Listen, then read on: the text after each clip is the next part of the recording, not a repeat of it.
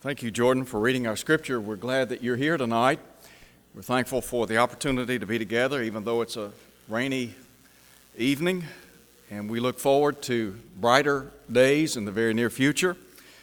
It's hard to believe that spring is just around the corner, and it will be a welcome. And so we're glad to know that that is the case. It's good to have Brother Billy back with us tonight. I thought this morning, and I guess again tonight, that it's not typical to have John the Baptist lead singing and Paul Bunyan read scripture. But we had both here today. Now please do not in any way think that I'm disparaging anybody.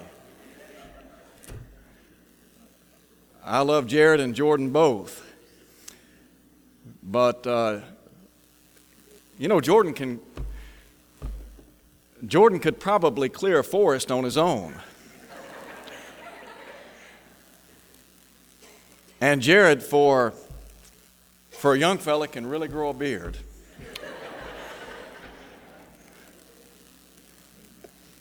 We're glad you're here tonight, and we're going to be looking at John chapter 11 as we think about the man who holds the keys to the cemetery. I find it amusing that many cemeteries have a gated fence. Now you might ask the question, why is there a need for a fence with a gate and a lock at a cemetery? It's not to keep those who are in the cemetery bound in their places, but rather it's to keep people from the outside from going in and disturbing those graves. But there is coming a day when every cemetery, the gates, so to speak, to those cemeteries will be unlocked. And the dead who reside in those cemeteries will come forth. And that ought to be of great encouragement to us, to know that there is coming a day in which Jesus, the Son of God, will unlock the gates to the cemetery, and the dead will come forth. In John chapter 11, we have an account of some friends of Jesus, Mary and Martha. And they had a brother that was sick. His name was Lazarus. And so as we look at chapter 11 and think about the theme, the man who holds the gates to the cemetery, I want to begin by talking about the death of a saint. And really, when you look at chapter 11, this point could be summed up in the very succinct but profound words, Lazarus is dead. I want to begin by talking about the problem that existed and that is identified by the Apostle John. John tells us in verse 1 that there was a certain man who was sick. His name was Lazarus. He resided in a town by the name of Bethany. Now, Bethany was about 2 miles east of the city of Jerusalem. Jesus is about 30 miles away in a place, in a town called Bethbara. And you can read about that back in chapter 10, verse 40, and John chapter 1, verse 28. So Jesus, at this time, is not in the city of Bethany. And so Lazarus is sick, and his sickness is such that his sisters are concerned. So much so that they send word to the Lord. And here's what is said in verse 3. Lord, behold, he whom you love is sick. It's interesting to me that while Jesus was upon earth, that he forged very intimate relationships with people. We talk about the deity of Christ and the fact that he was God who became man. And even though Jesus as deity emptied himself and took the form, the likeness of mankind, there were many attributes that he demonstrated that showed the human side of the one we call the Savior. Jesus had a close-knit relationship with his family. You remember, he chose 12 disciples who became apostles. There were 3 of those men that formed what we might call an inner circle, Peter, James, and John. And they too had a very close-knit relationship with the Lord. And so Mary and Martha sent word to Jesus that their friend Lazarus, Lazarus is sick. Now you have to understand that when Jesus receives word, he suggests that there is a purpose involved in this sickness. Listen, if you would, to what he says in verse 4. This sickness is not unto death, but he said, for the glory of God, that the Son of God may be glorified through it. Now look at what John says in verse 5. Jesus loved Martha and her sister and Lazarus. Jesus was a man of compassion and love and care. So he's going to use this event, this circumstance, for his own glory. Jesus had the opportunity to work a number of miracles or signs. As a matter of fact, in the Gospel of John, there are 7 recorded signs or miracles. Each and every sign or miracle attested to his deity. In chapter 5, verse 36, he said, the very works that I do bear witness unto me, that the Father has sent me. In other words, the signs or miracles that Jesus wrought lended credibility or authenticity to the fact that he was who he claimed to be, the Son of God. So Jesus is going to use this occasion to demonstrate his power, and not just to demonstrate his power, but to also bring glory to himself, to glorify himself. John suggests not only was there a problem and a purpose related to this circumstance, but there was a passing.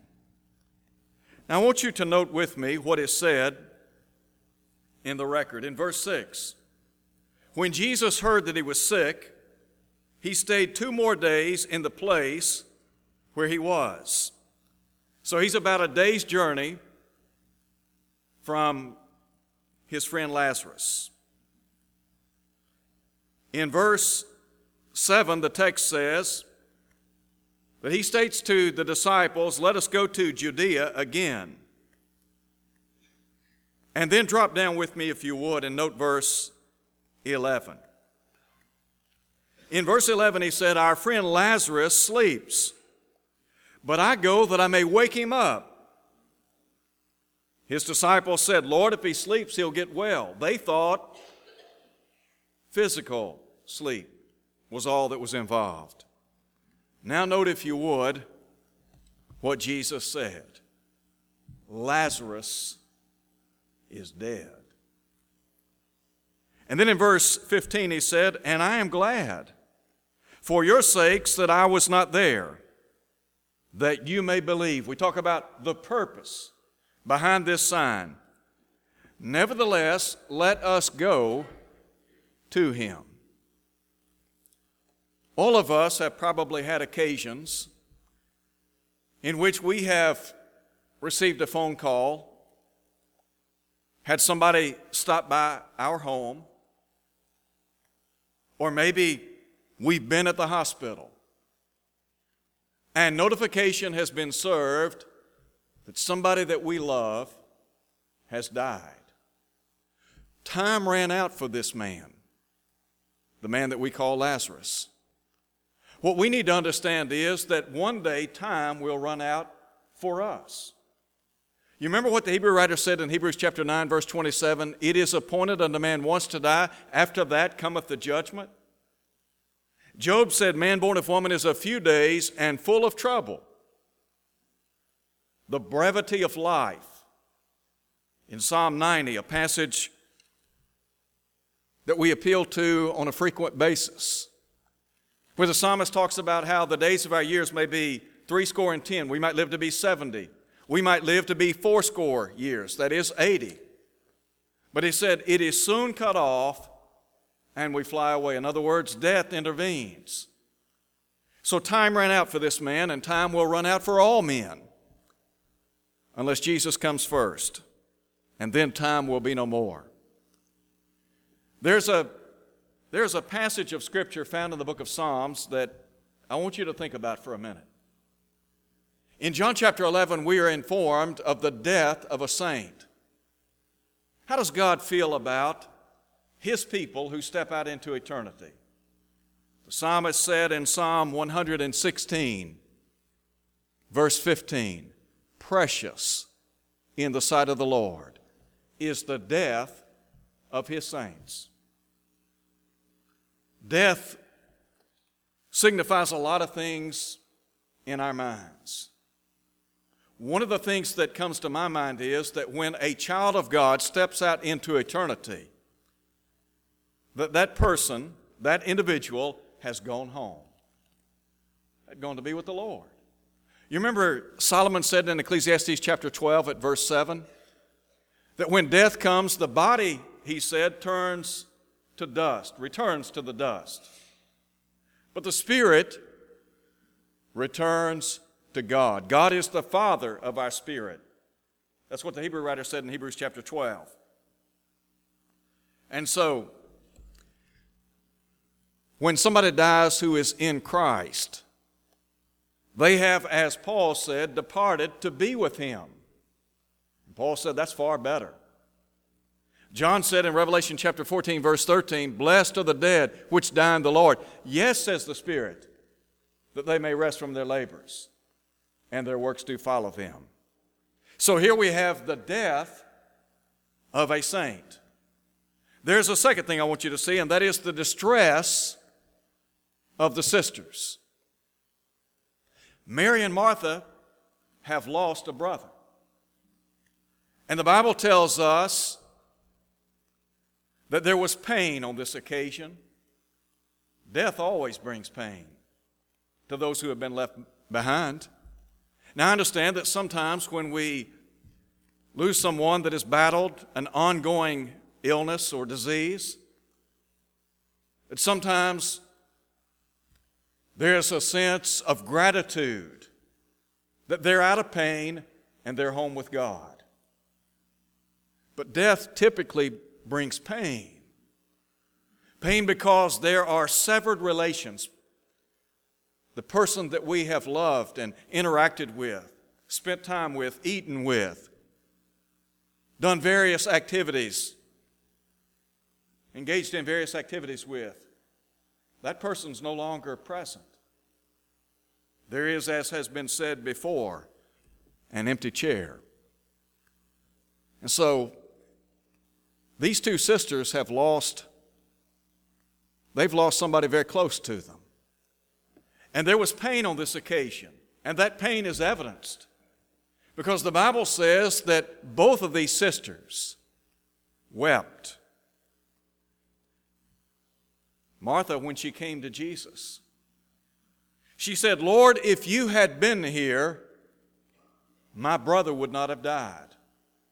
Interestingly, when Mary encounters Jesus, she makes the very same statement. Lord, if you had been here, my brother would not have died. The text speaks to their pain and the fact that these sisters wept on this occasion. Not only did they weep, but I want you to look at verse 35. Verse 35, Mary has now confronted Jesus. And she has said, Lord, if you had been here, my brother would not have died. When Jesus saw her weeping and the Jews who came with her weeping, he groaned in the spirit and was troubled. And he said, where have you laid him? They said to him, Lord, come and see. Now listen to what John said. Jesus wept. In discussing the deity and the humanity of Jesus, here we are privileged insight into the human side of Jesus. Martha is upset, visibly. Mary is visibly upset. And the Bible says that Jesus wept. Have you ever asked the question, does Jesus understand? Does he understand what I'm facing in life? Does he understand how I feel? Does he understand the pain that I'm experiencing? Say, when we lose a loved one. Does he really understand the magnitude, the weight of pain that I'm bearing? My response would be, oh yes, he understands. Not only does he understand, but let me tell you what, he cares. Jesus wept on this occasion. The Hebrew writer said, let me just ask you to turn to Hebrews chapter 4 for a minute. Rather than quote it, I want to read it. Because I think it's important for all of us to look at what the writer said. In verse 15, for we do not have a high priest who cannot sympathize with our weaknesses, but was in all points tempted as we are, yet without sin. Can Jesus sympathize with our sorrows? Can he empathize with us? Again, the answer would be a resounding yes. Does he understand? You better believe he understands. Jesus was moved to tears on this occasion. There's a great passage of Scripture that I've alluded to on a number of occasions, and the reason I do so is because I believe it is so important. It is a passage that you ought to have marked. It's 1 Peter chapter 5, verse 7, where Peter said, casting all your care on him, and there's a reason for that, for he cares for you. Let me ask this question. Did Jesus care about Mary and Martha? Why, you know he did. They were friends. Not only were they friends, but the Bible says he loved them. There is this intimate relationship that existed between this family and the Lord. Now, we talk about how we are the people of God. We are the family of God. As family members of God, does Jesus feel the heartache and the sorrow that we bear in this life? Again, the answer, yes. Yes, he does. So there was pain on this occasion, but then secondly, there was a promise on this occasion. I want you to look back at Martha and her interaction with Jesus. Again, she had said, Lord, if you had been here, my brother would not have died. But even now, I know that whatever you ask, God will give you. And here's what Jesus said, your brother will rise again. Listen to her response. I know that he'll rise again in the resurrection at the last day. She's talking about the end of time. In her mind, she's thinking that yes, Lazarus will be resurrected with everyone else when the world as we know it comes to a crashing halt. But here's what Jesus said, I am the resurrection and the life. He who believes in me, though he may die, he shall live. And Whoever lives and believes in me shall never die. Do you believe this?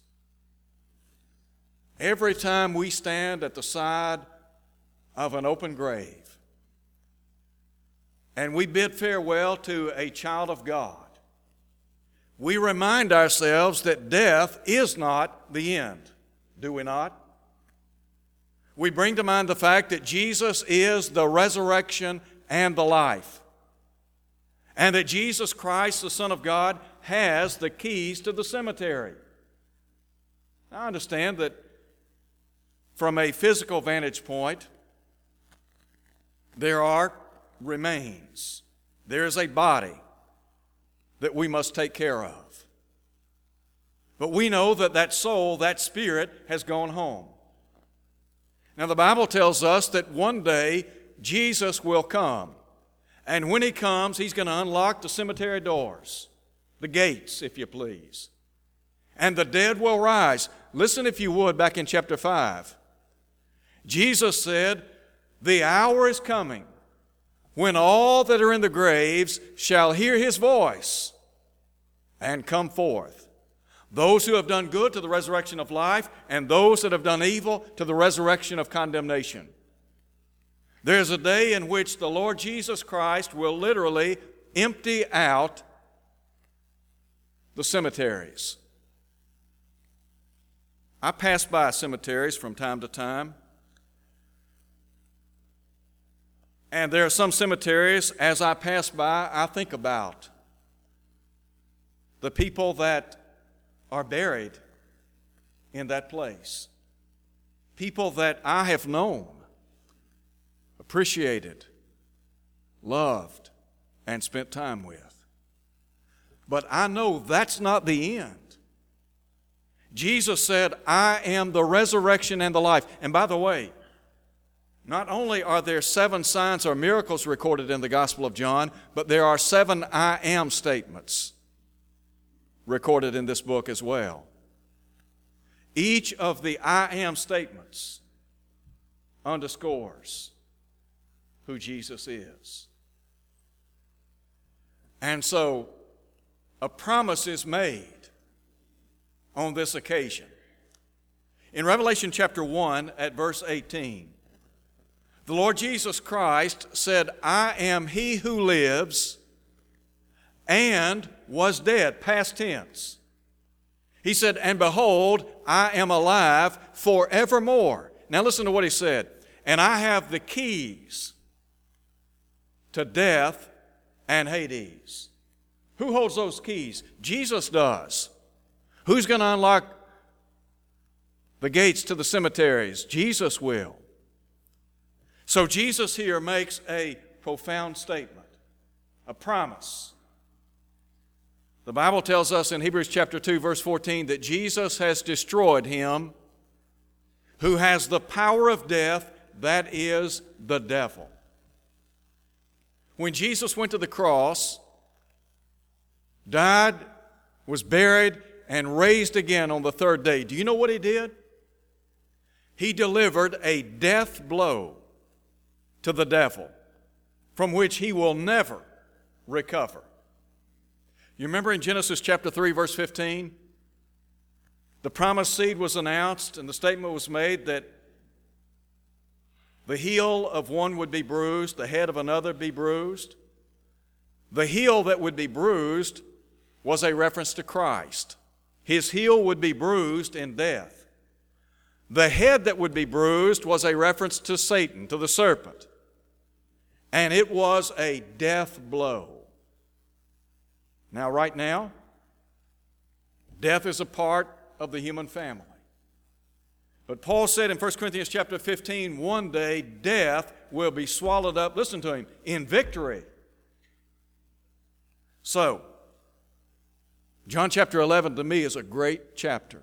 It is a triumphant chapter, a victorious chapter. Jesus Christ, the Son of God, has made a promise to all of us, that even though we die, yet we'll live.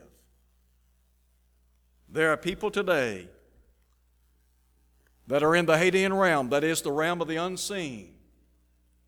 And they died in Christ, they died as children of God, they died as saints of God, and they're in a place called paradise.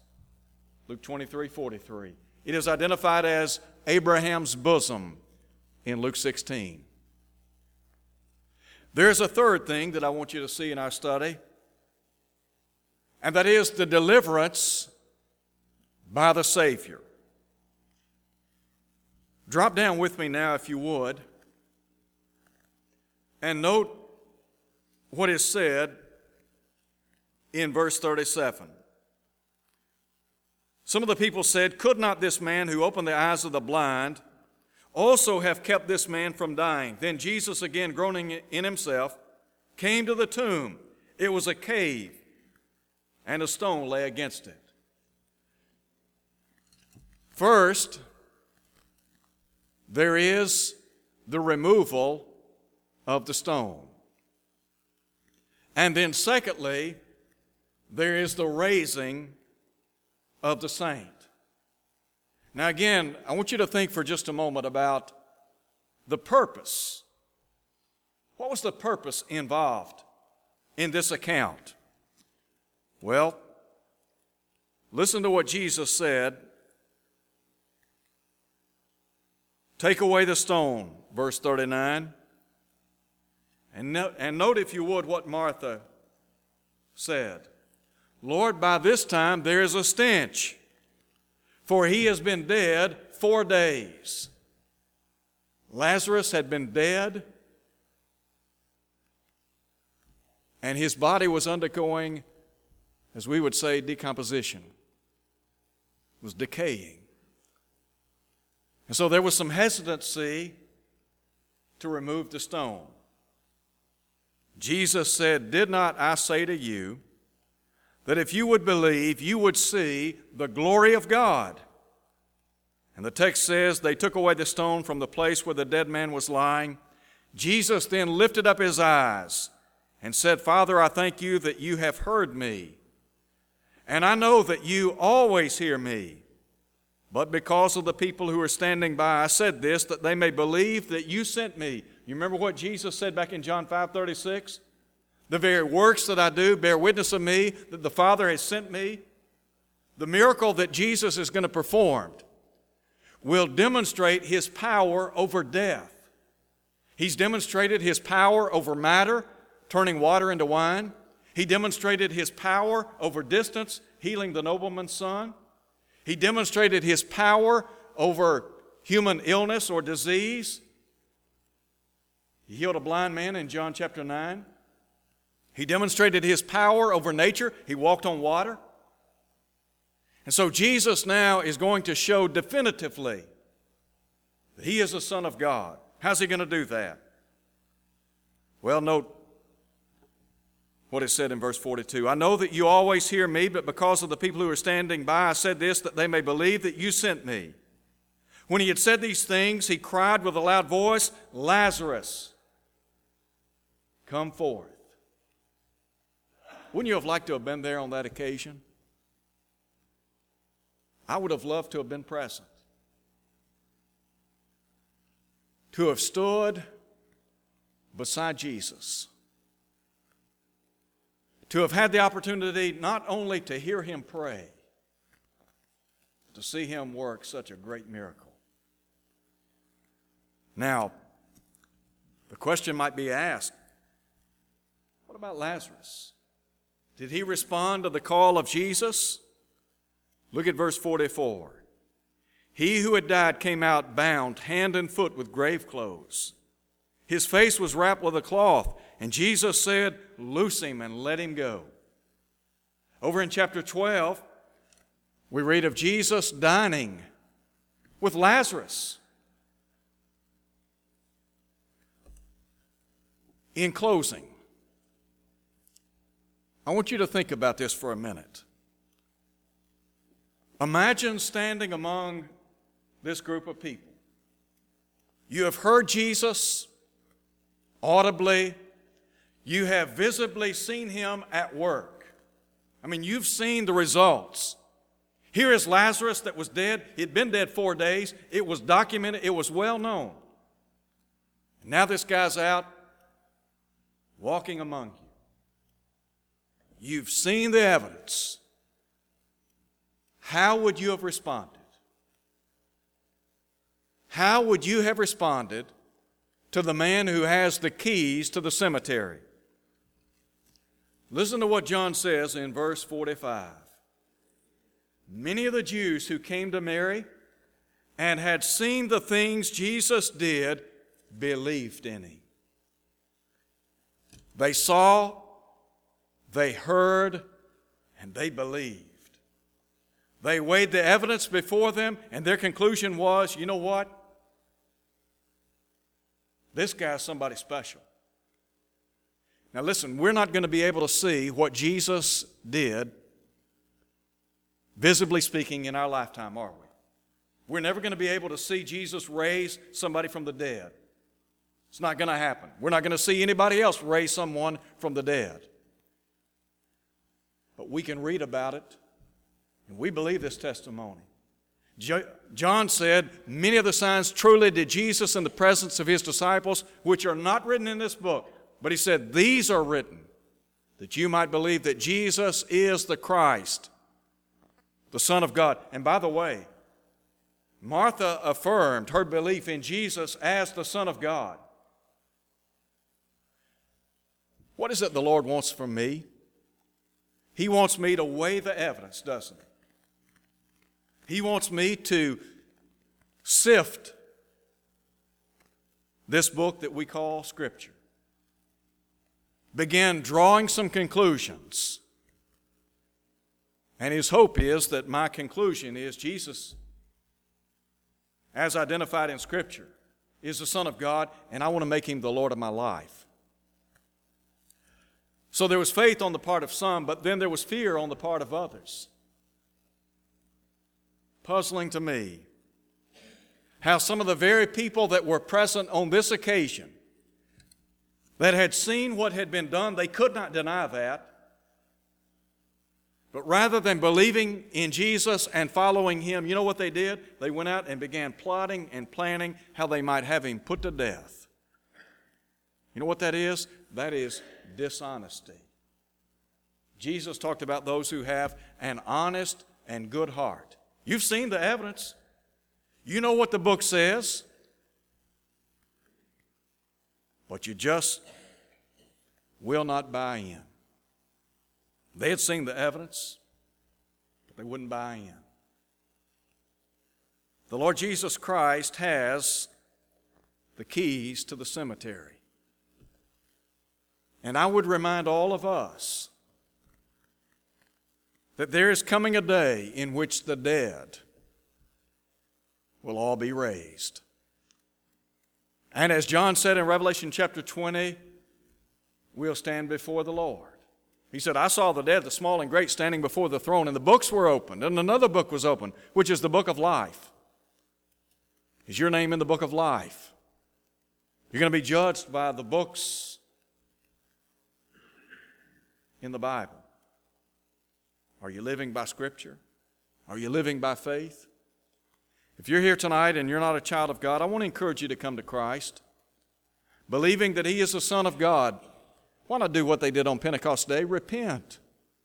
Be baptized for the remission of your sins. Let God put you in his church, in his family. And then be faithful until death, and the promise is the crown of life. Yes, as Jesus said, you may die, but you'll live. If you're unfaithful to his cause, we plead, we beg you to come home tonight as we stand and sing.